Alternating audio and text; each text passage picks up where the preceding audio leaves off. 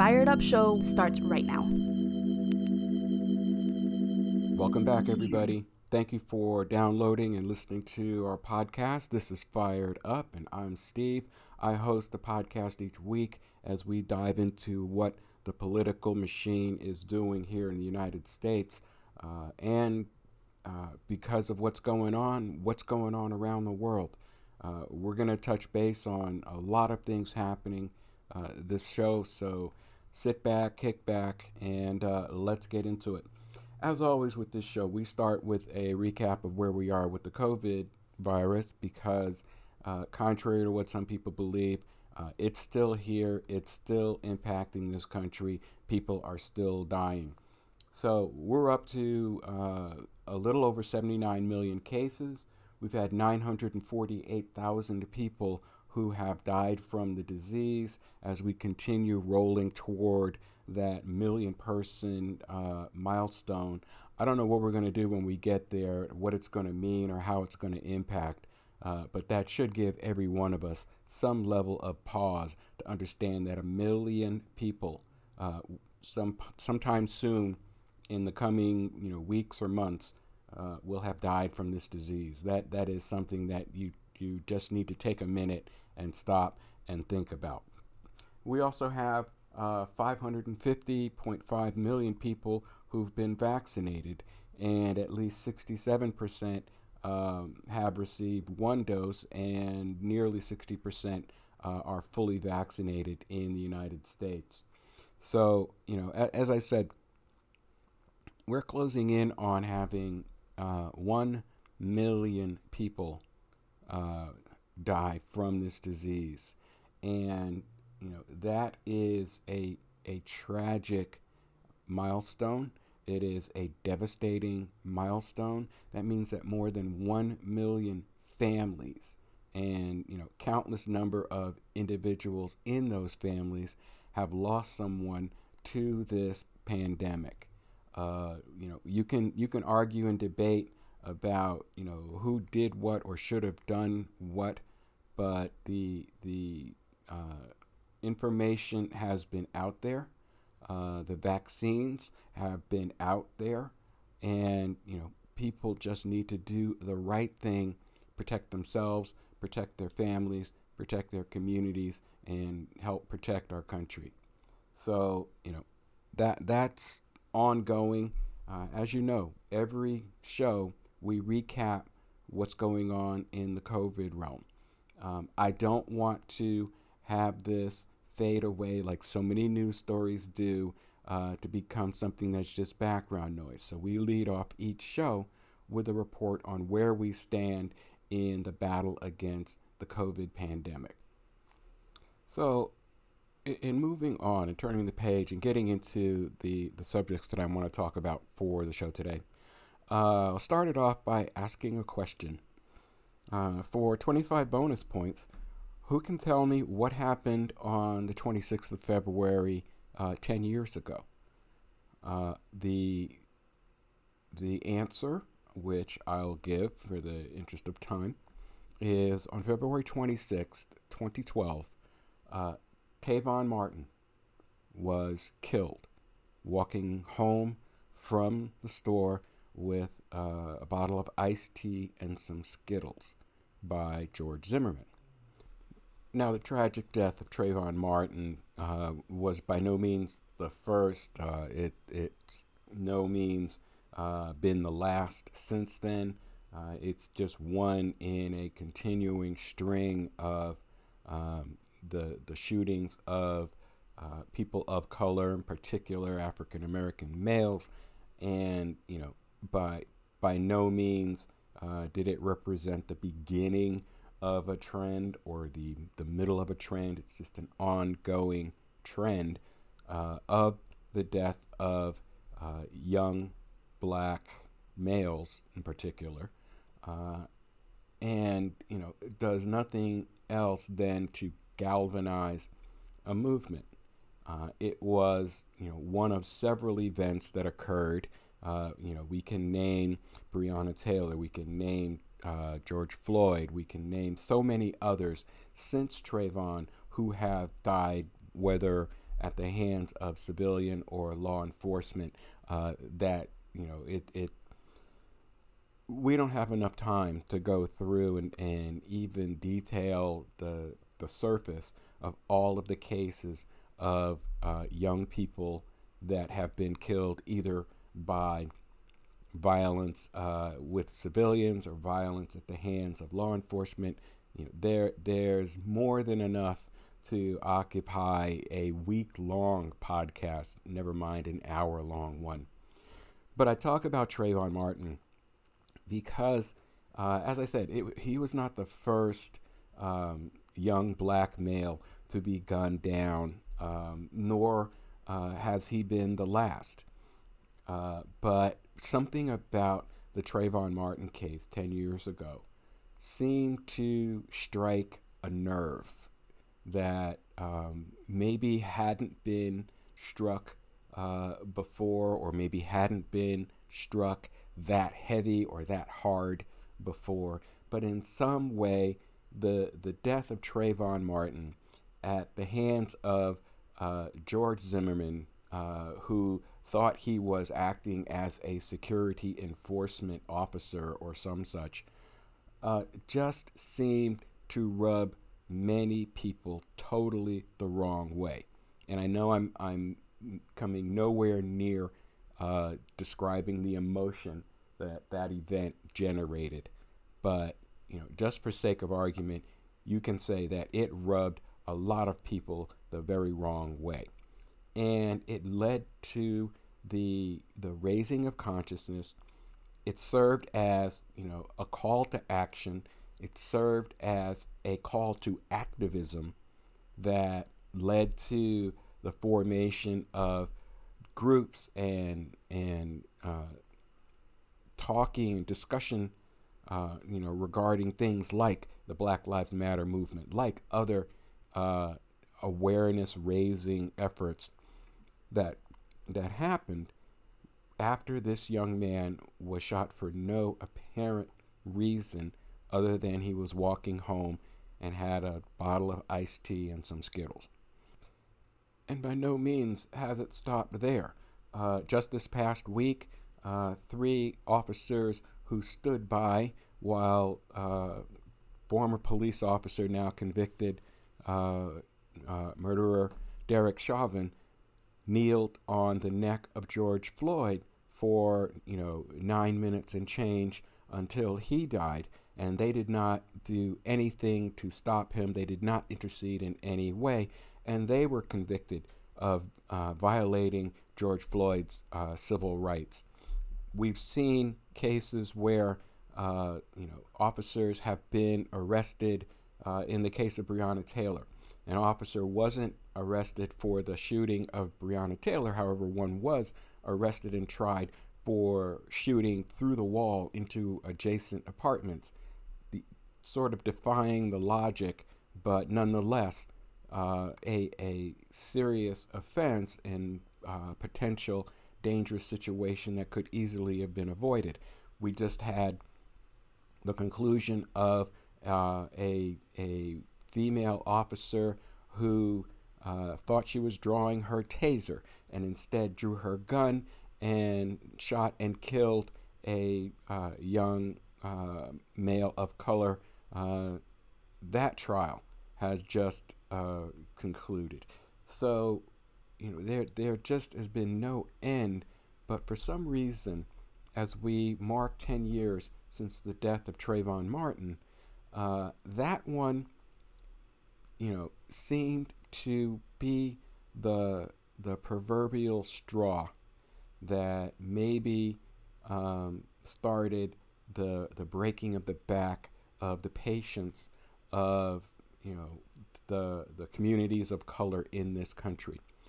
And that seemed to trigger, as we talk about on this show, the calls to action, and got people to practice activism and get engaged with handling and with addressing the problems sitting at the root of actions like the action that took the life of Trayvon Martin, or the action that took the life of Breonna Taylor or George Floyd, or so many other people of color in this country. Apparently, we have hit the tipping point, and I think Trayvon Martin was that tipping point. That the minority communities in this country collectively said enough is enough. We are going to take action. We are going to do something about this. We are going to talk to someone about this. We are going to elect people to do something about this. And that is the lesson that we need to take away from events, as tragic as they may be. We need to take that lesson that every time something like this occurs, we need action, we need activism, we need to talk to somebody, we need to talk to people who can affect change, we need to elect people who can affect change, we need to address our political, our social, and leaders in our communities, in our states, and in our country to effect change. Now, we look to our elected officials to act on these type of events on our behalf. We do not want to have a society where we, do the wild, wild west thing and go out and form a posse and go out and hunt people down and, throw ropes over tree limbs, and you get the picture going from there. No, that's not what this country is about anymore. News reports to the contrary. We can talk about that on another episode. But, we need our leaders to take strong, effective action within our legal system, utilizing the laws that we have on the books now, enacting new laws where they are needed, changing laws where that is needed, and putting pressure on our elected and appointed officials to get back on the program that we want them to be on. If our law enforcement agencies aren't properly enforcing the laws that we have, we need to work with the law enforcement leadership. We need to work with our district attorneys. We need to work with our state and local elected officials to make sure that laws are changed, that training is held, that information is passed on to law enforcement about what the expectations are for them when they're doing their job.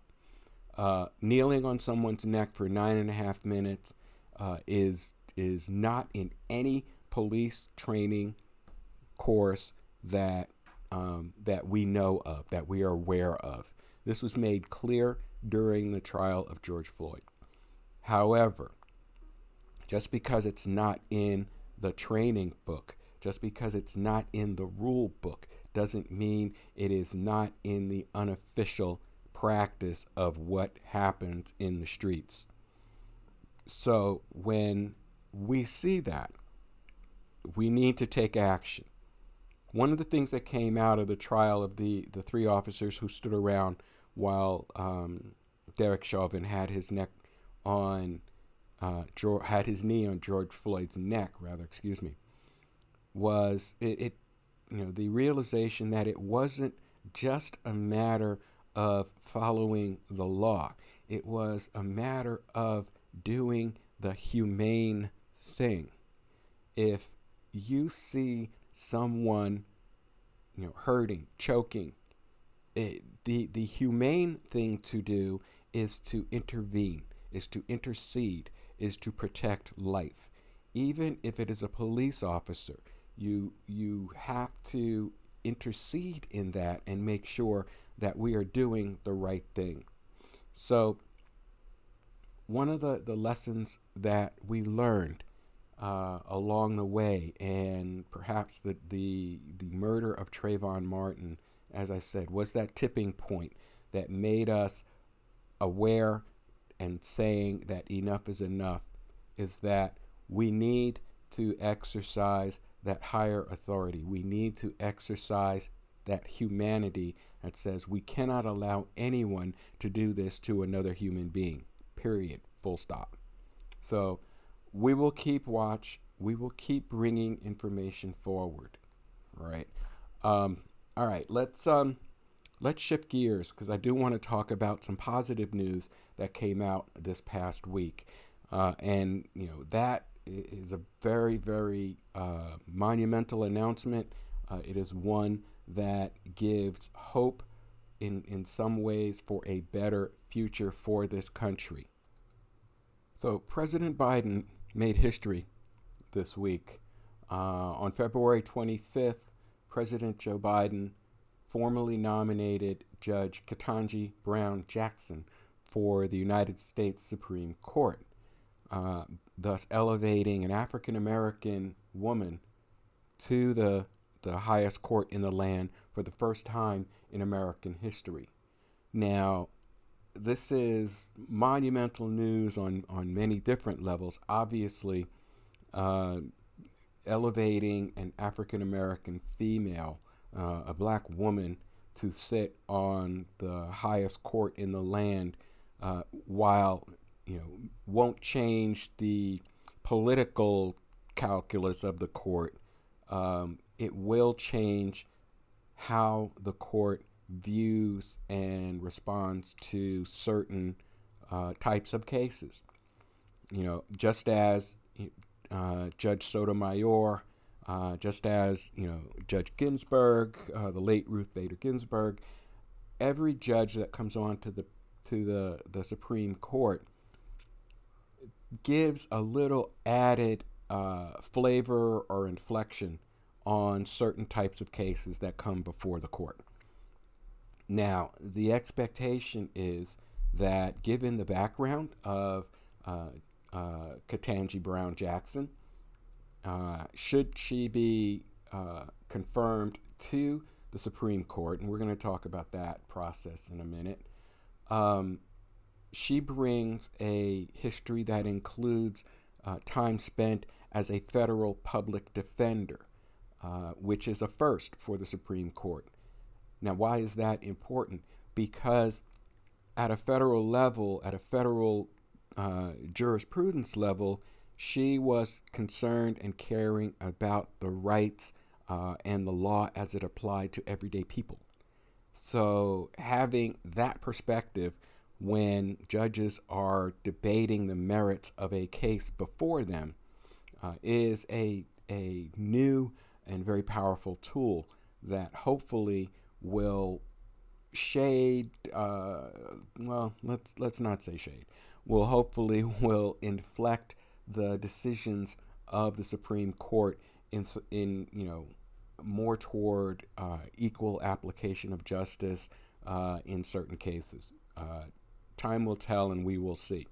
The first hurdle, obviously, is that she needs to be confirmed.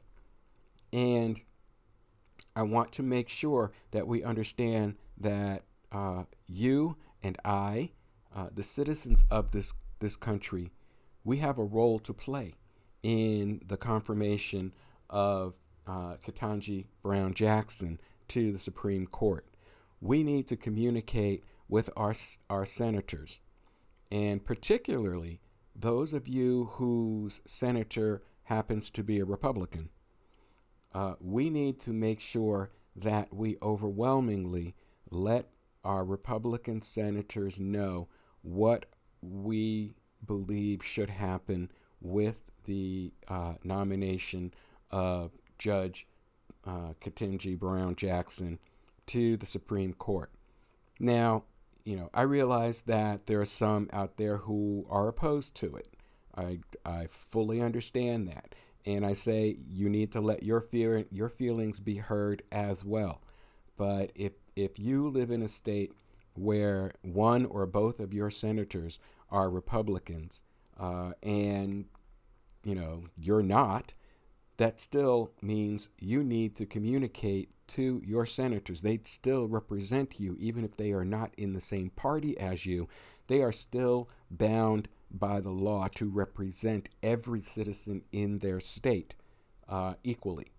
So it is imperative that not only do we have a call to action to communicate to the Senate what our feelings are on the confirmation of, Judge Ketanji Brown Jackson to the Supreme Court, we also need to make sure that we are communicating that loudly, to our senators, that it gets all of their attention, that they are aware that this is what the public wants. This is what their constituents want.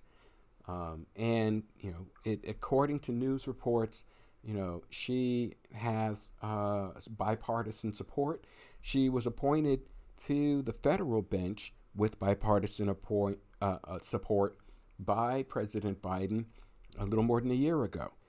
She is not a stranger to the Republicans in the Senate. They have vetted her on 3 separate occasions for positions in the legal system here in this country.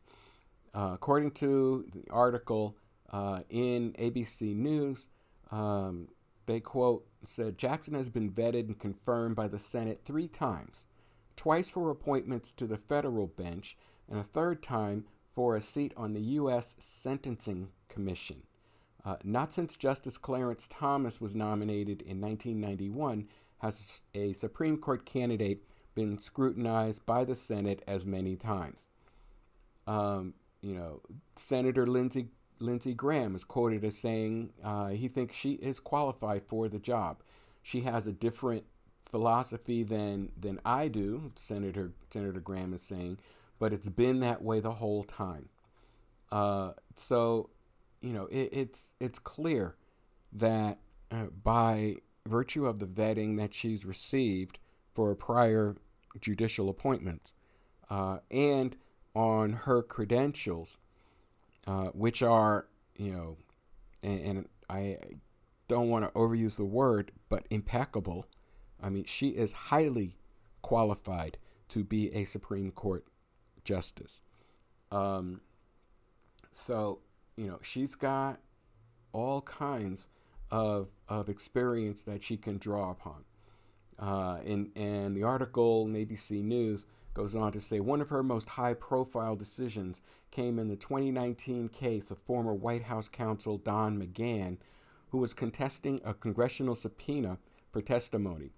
Then District Court Judge Jackson wrote a 118-page ruling ordering McGahn to testify, concluding that presidents are not kings and could not assert universal executive privilege over former aides.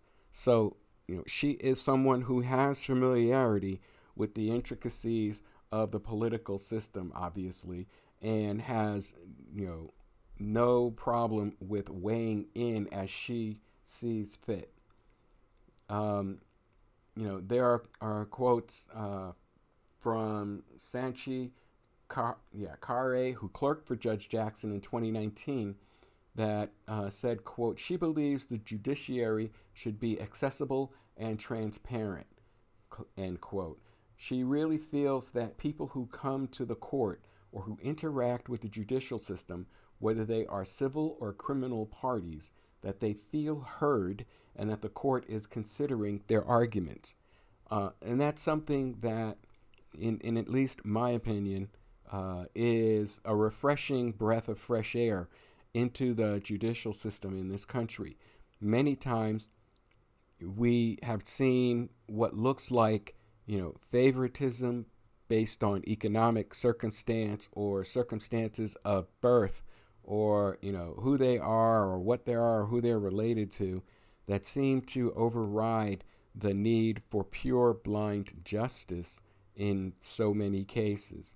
And we've seen people convicted of things that, just didn't seem to rise to the level of what should be a conviction-worthy crime.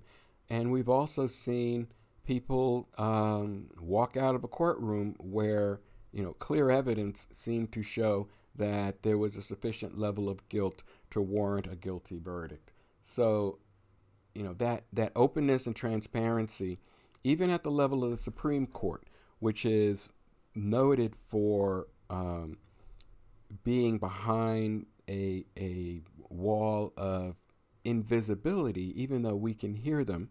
I mean, you can go to the Supreme Court's website and hear the verbal transcripts of their cases each week at the end of the week for cases that they have already heard.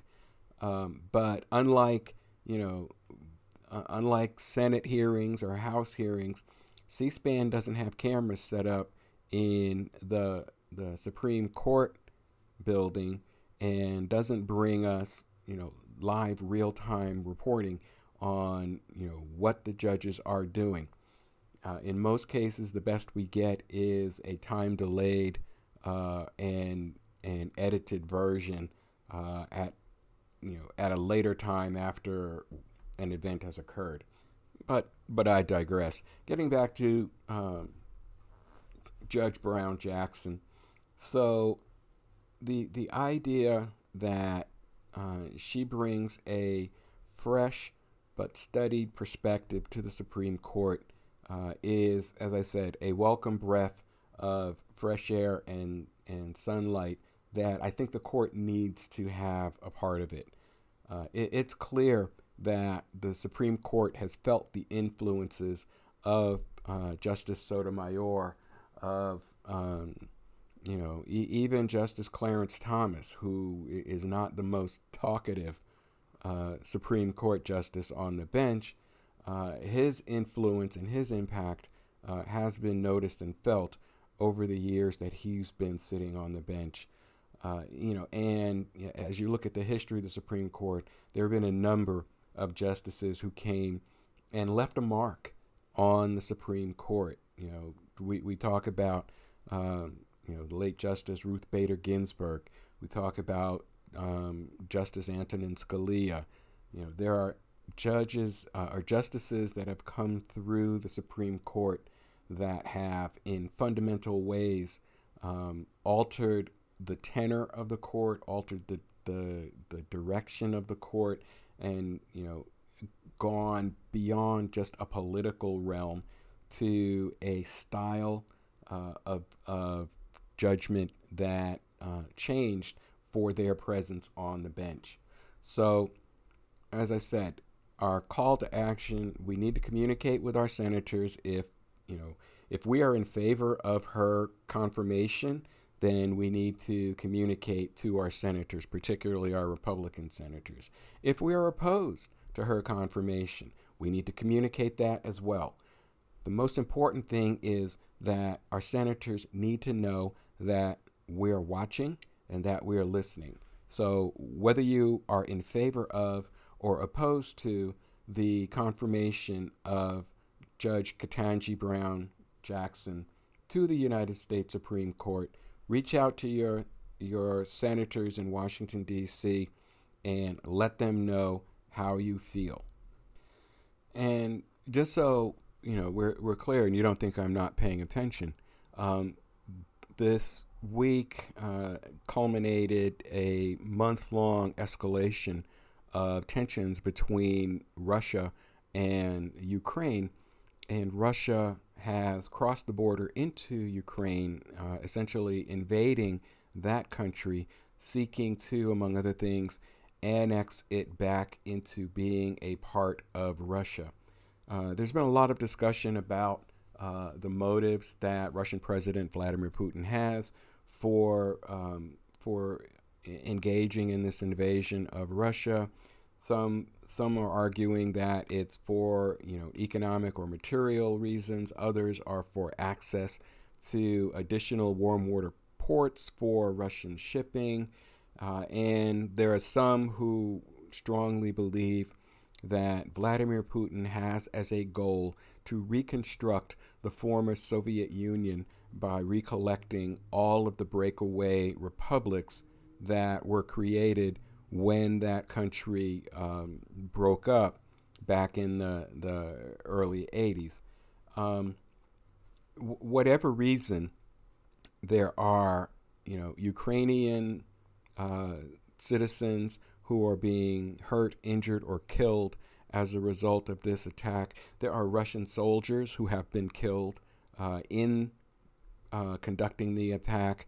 There's been some widespread destruction of Ukrainian property.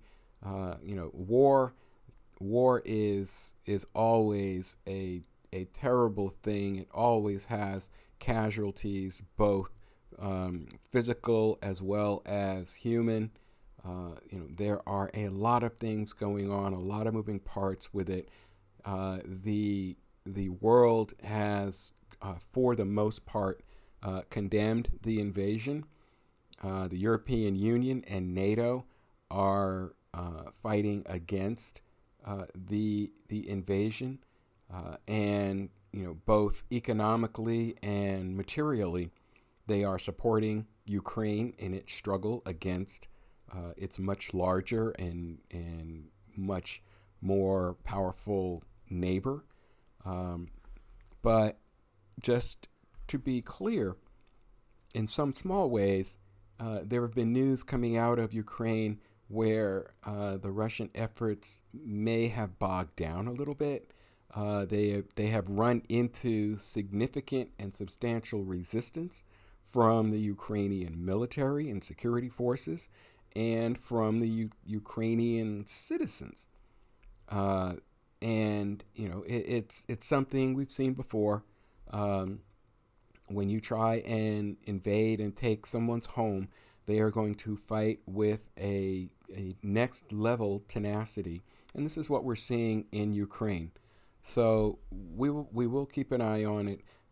But there are tons of media sources all over the spectrum who are covering it, and there's a lot to dive into. If there are any news events that seem to be getting short coverage, we will see about bringing it to you. But we will defer to the sources on the ground in Ukraine for the information that we're getting about that conflict. Speaking of conflict, and pivoting kind of radically. So, how many of you remember the fact that under the American Rescue Plan, there was monies that were put aside for rent and mortgage payments to help people who were out of work due to COVID and were facing, mounting rent bills or mortgage bills and possible evictions? Well, there were protections put in place to prevent landlords from evicting tenants who were impacted by the COVID pandemic. A lot of that has subsided, and what we are seeing is something that we've mentioned on this show, that just because you are receiving protections from the government doesn't mean that your rent payments or your mortgage payments aren't still accruing, and when the pandemic has passed, that you are going to be responsible for those payments. Well, what we are seeing is that some tenants and homeowners are still about to be evicted. And this comes from an article that was in Associated Press, and it came out a couple of weeks ago in February. So it talks about people who were about to be evicted, even though that they had been awarded rental assistance. There was one lady in Atlanta. She heard that she'd been awarded about $15,000 in rental assistance, and that allegedly or supposedly relieved her anxiety from the fact that her landlord was looking at evicting her from her apartment.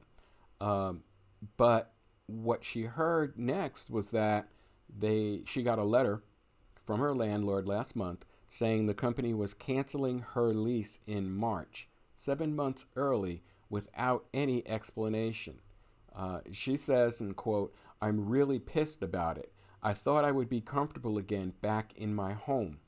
And, she works as a hairdresser. And, obviously with the pandemic, you know, contact distancing and all of that basically shut her business down. Um, and now she's still facing the place where she has received an agreement for funds from the government, but she's still going to be evicted. And the article, as I said, is in the AP News website, that the $46.5 billion emergency rental assistance program has paid out tens of billions of dollars to help avert eviction crisis. Some tenants, like King, who received help, are finding themselves threatened with eviction again, sometimes days after getting federal help. And many are finding it nearly impossible to find another affordable place to live. As you may be aware, the housing market is extremely tight. Prices are going up, rents are going up, inflation is impacting, everything, including rents. And it is just a rough situation to potentially be in the middle of and facing eviction from where you're living. So, one of the things that was observed here about the housing program is, we're saying it's not solving the underlying problem, which is a lack of affordable housing. People are on the hook for rents they cannot afford to pay. Simply finding something cheaper is not an option because there is not anything cheaper. People have to be housed somewhere. So the National Housing Law Project, in a survey last fall of nearly 120 legal aid attorneys and civil rights advocates, found that 86% of respondents reported cases in which landlords either refused to take assistance or accepted the money and still moved to evict tenants. The survey also found a significant increase in cases of landlords lying in court to evict tenants and illegally locking them out.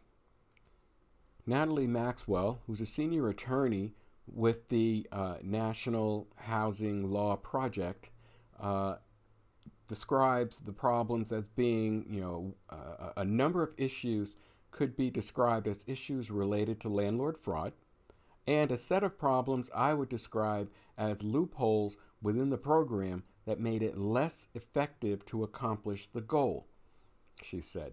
The National Apartment Association president and CEO, Bob Pinnegar, said the survey was not based on facts, adding that its members are doing everything they can to keep tenants in their homes, including lobbying to get rental assistance out faster. He's saying that skewed surveys, and this is a quote, skewed surveys aren't reflective of the entire situation. By and large, the rental housing industry has gone to great lengths to support residents, including when it comes to rental assistance and adherence to laws and regulations. And this was according to a statement released by Bob Pinnegar, the CEO of the National Apartment Association. But when you talk to legal aid attorneys, they confirm they're seeing a steady increase in cases where tenants were approved for rental help and still faced eviction.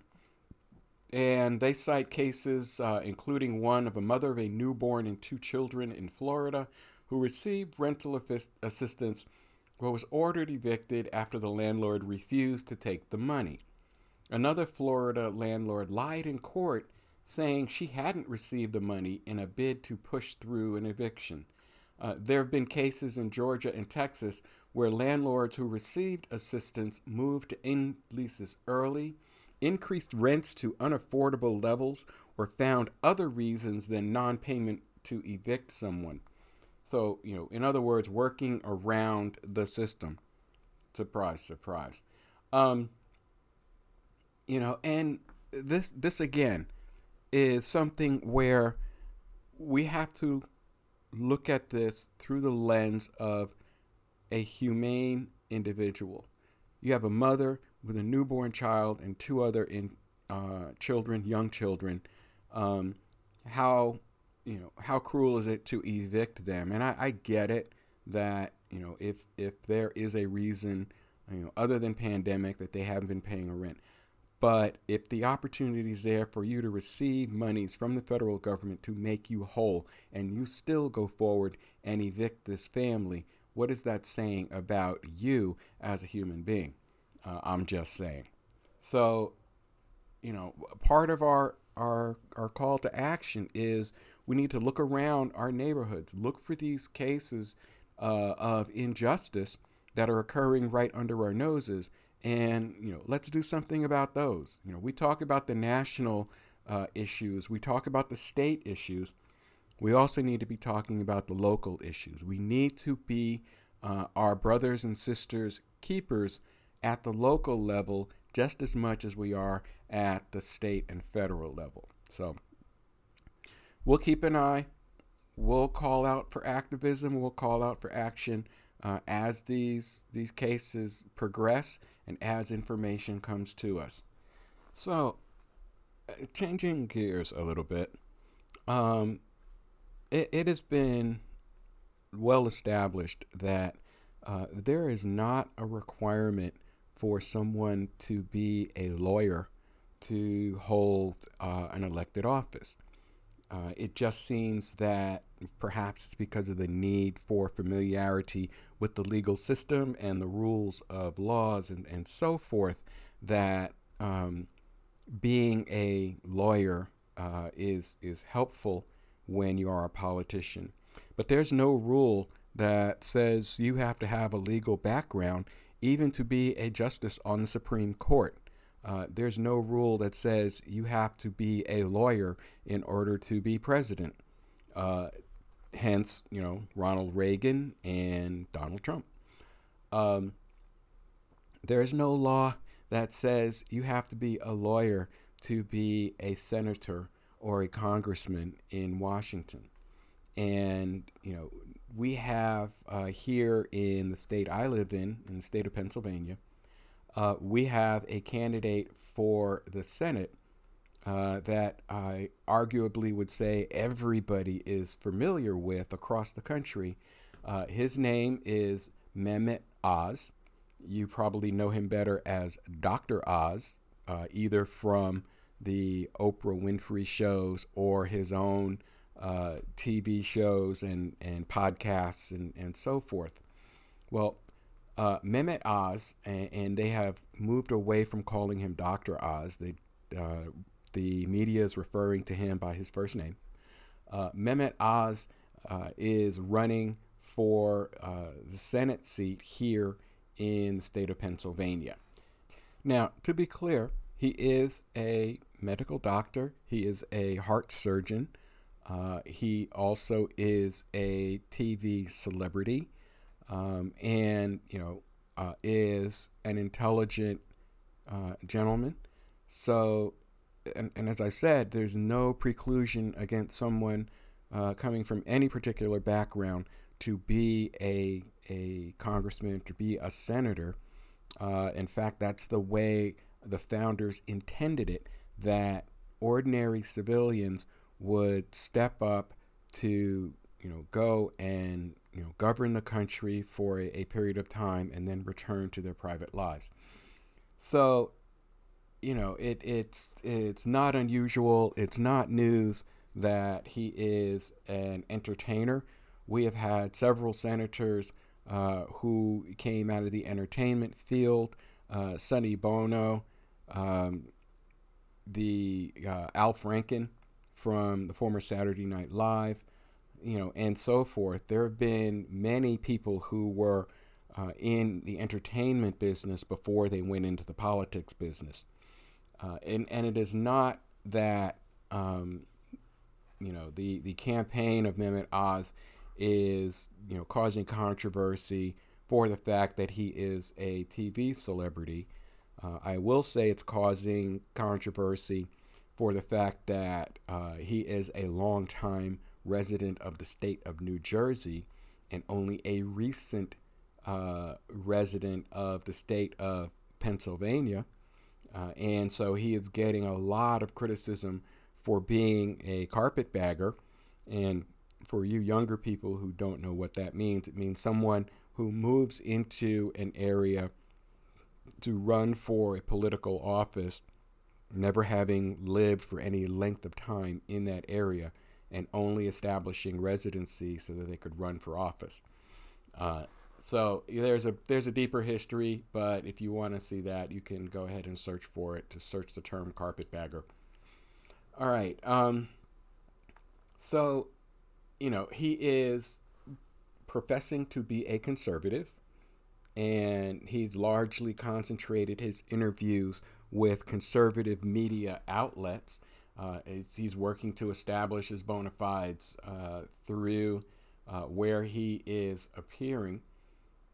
But according to this article from AP, he is using his showmanship to outflank his Republican opponents. And for example, he is taking a page out of former President Trump's playbook, and he has gone different from how his rivals are going.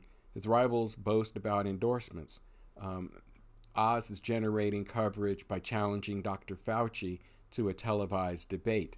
And, in quote, he said, "Doctor to doctor," close quote, he said. He has skipped candidate forums. He is apparently looking for bigger stages, getting a star on the Hollywood Walk of Fame, and speaking at this week's Conservative Political Action Conference or in Florida, which by the time this airs will have been last week. By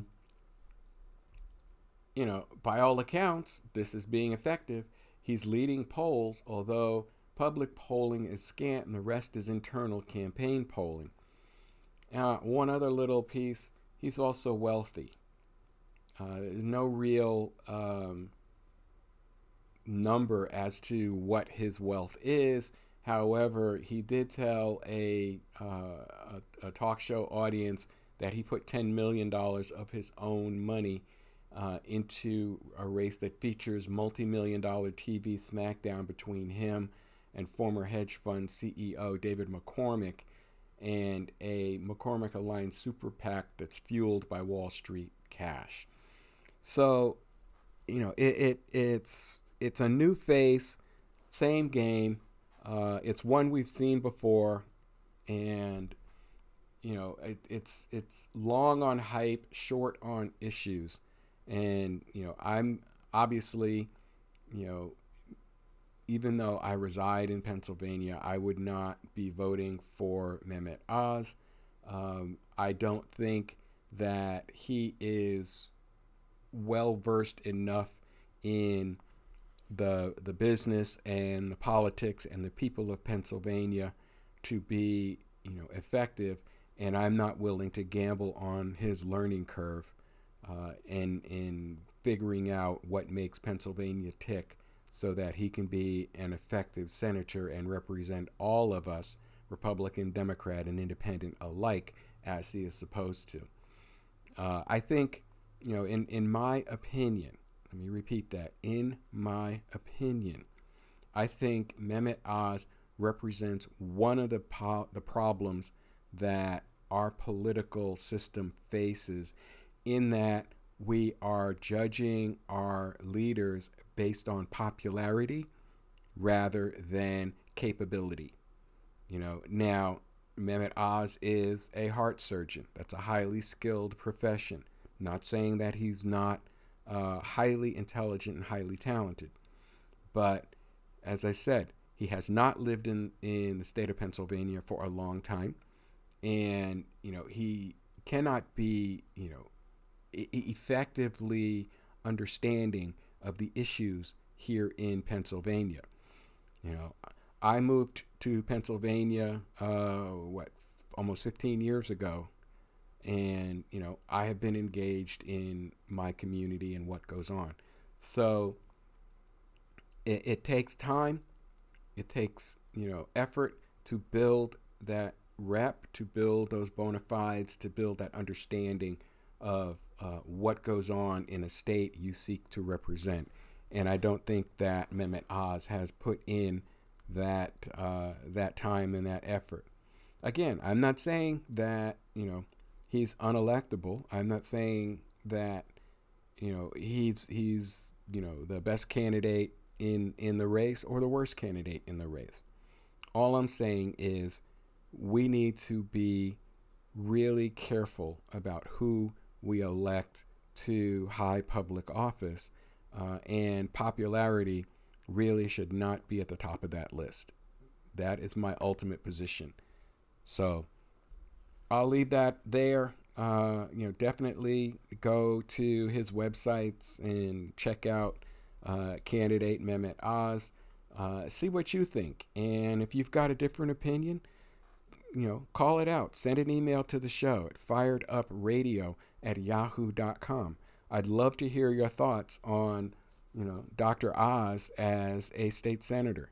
So, let's get a dialogue going on that, on any of the topics that we've talked about today. All right.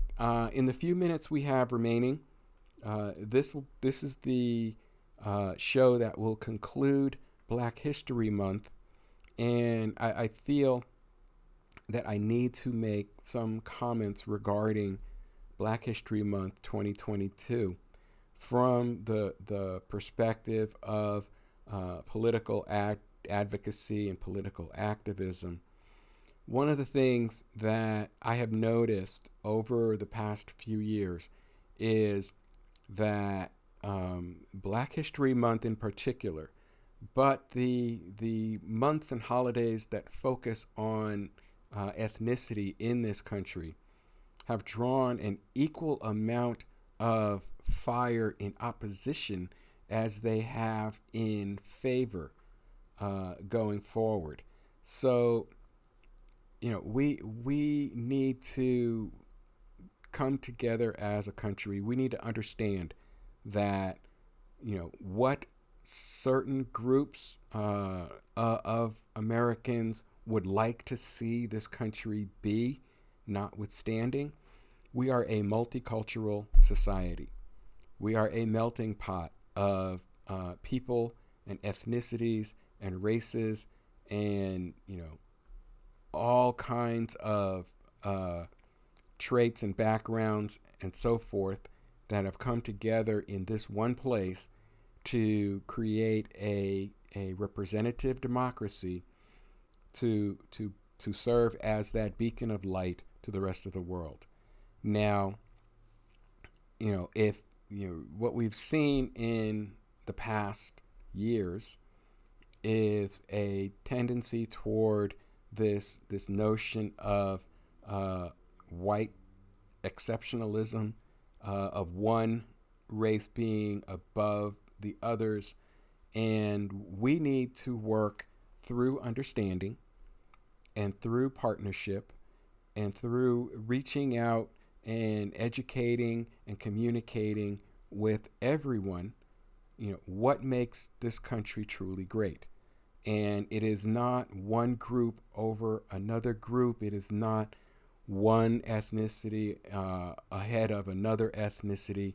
It's all of us coming together, working as one team to advance our common goals, our common needs, and the common good.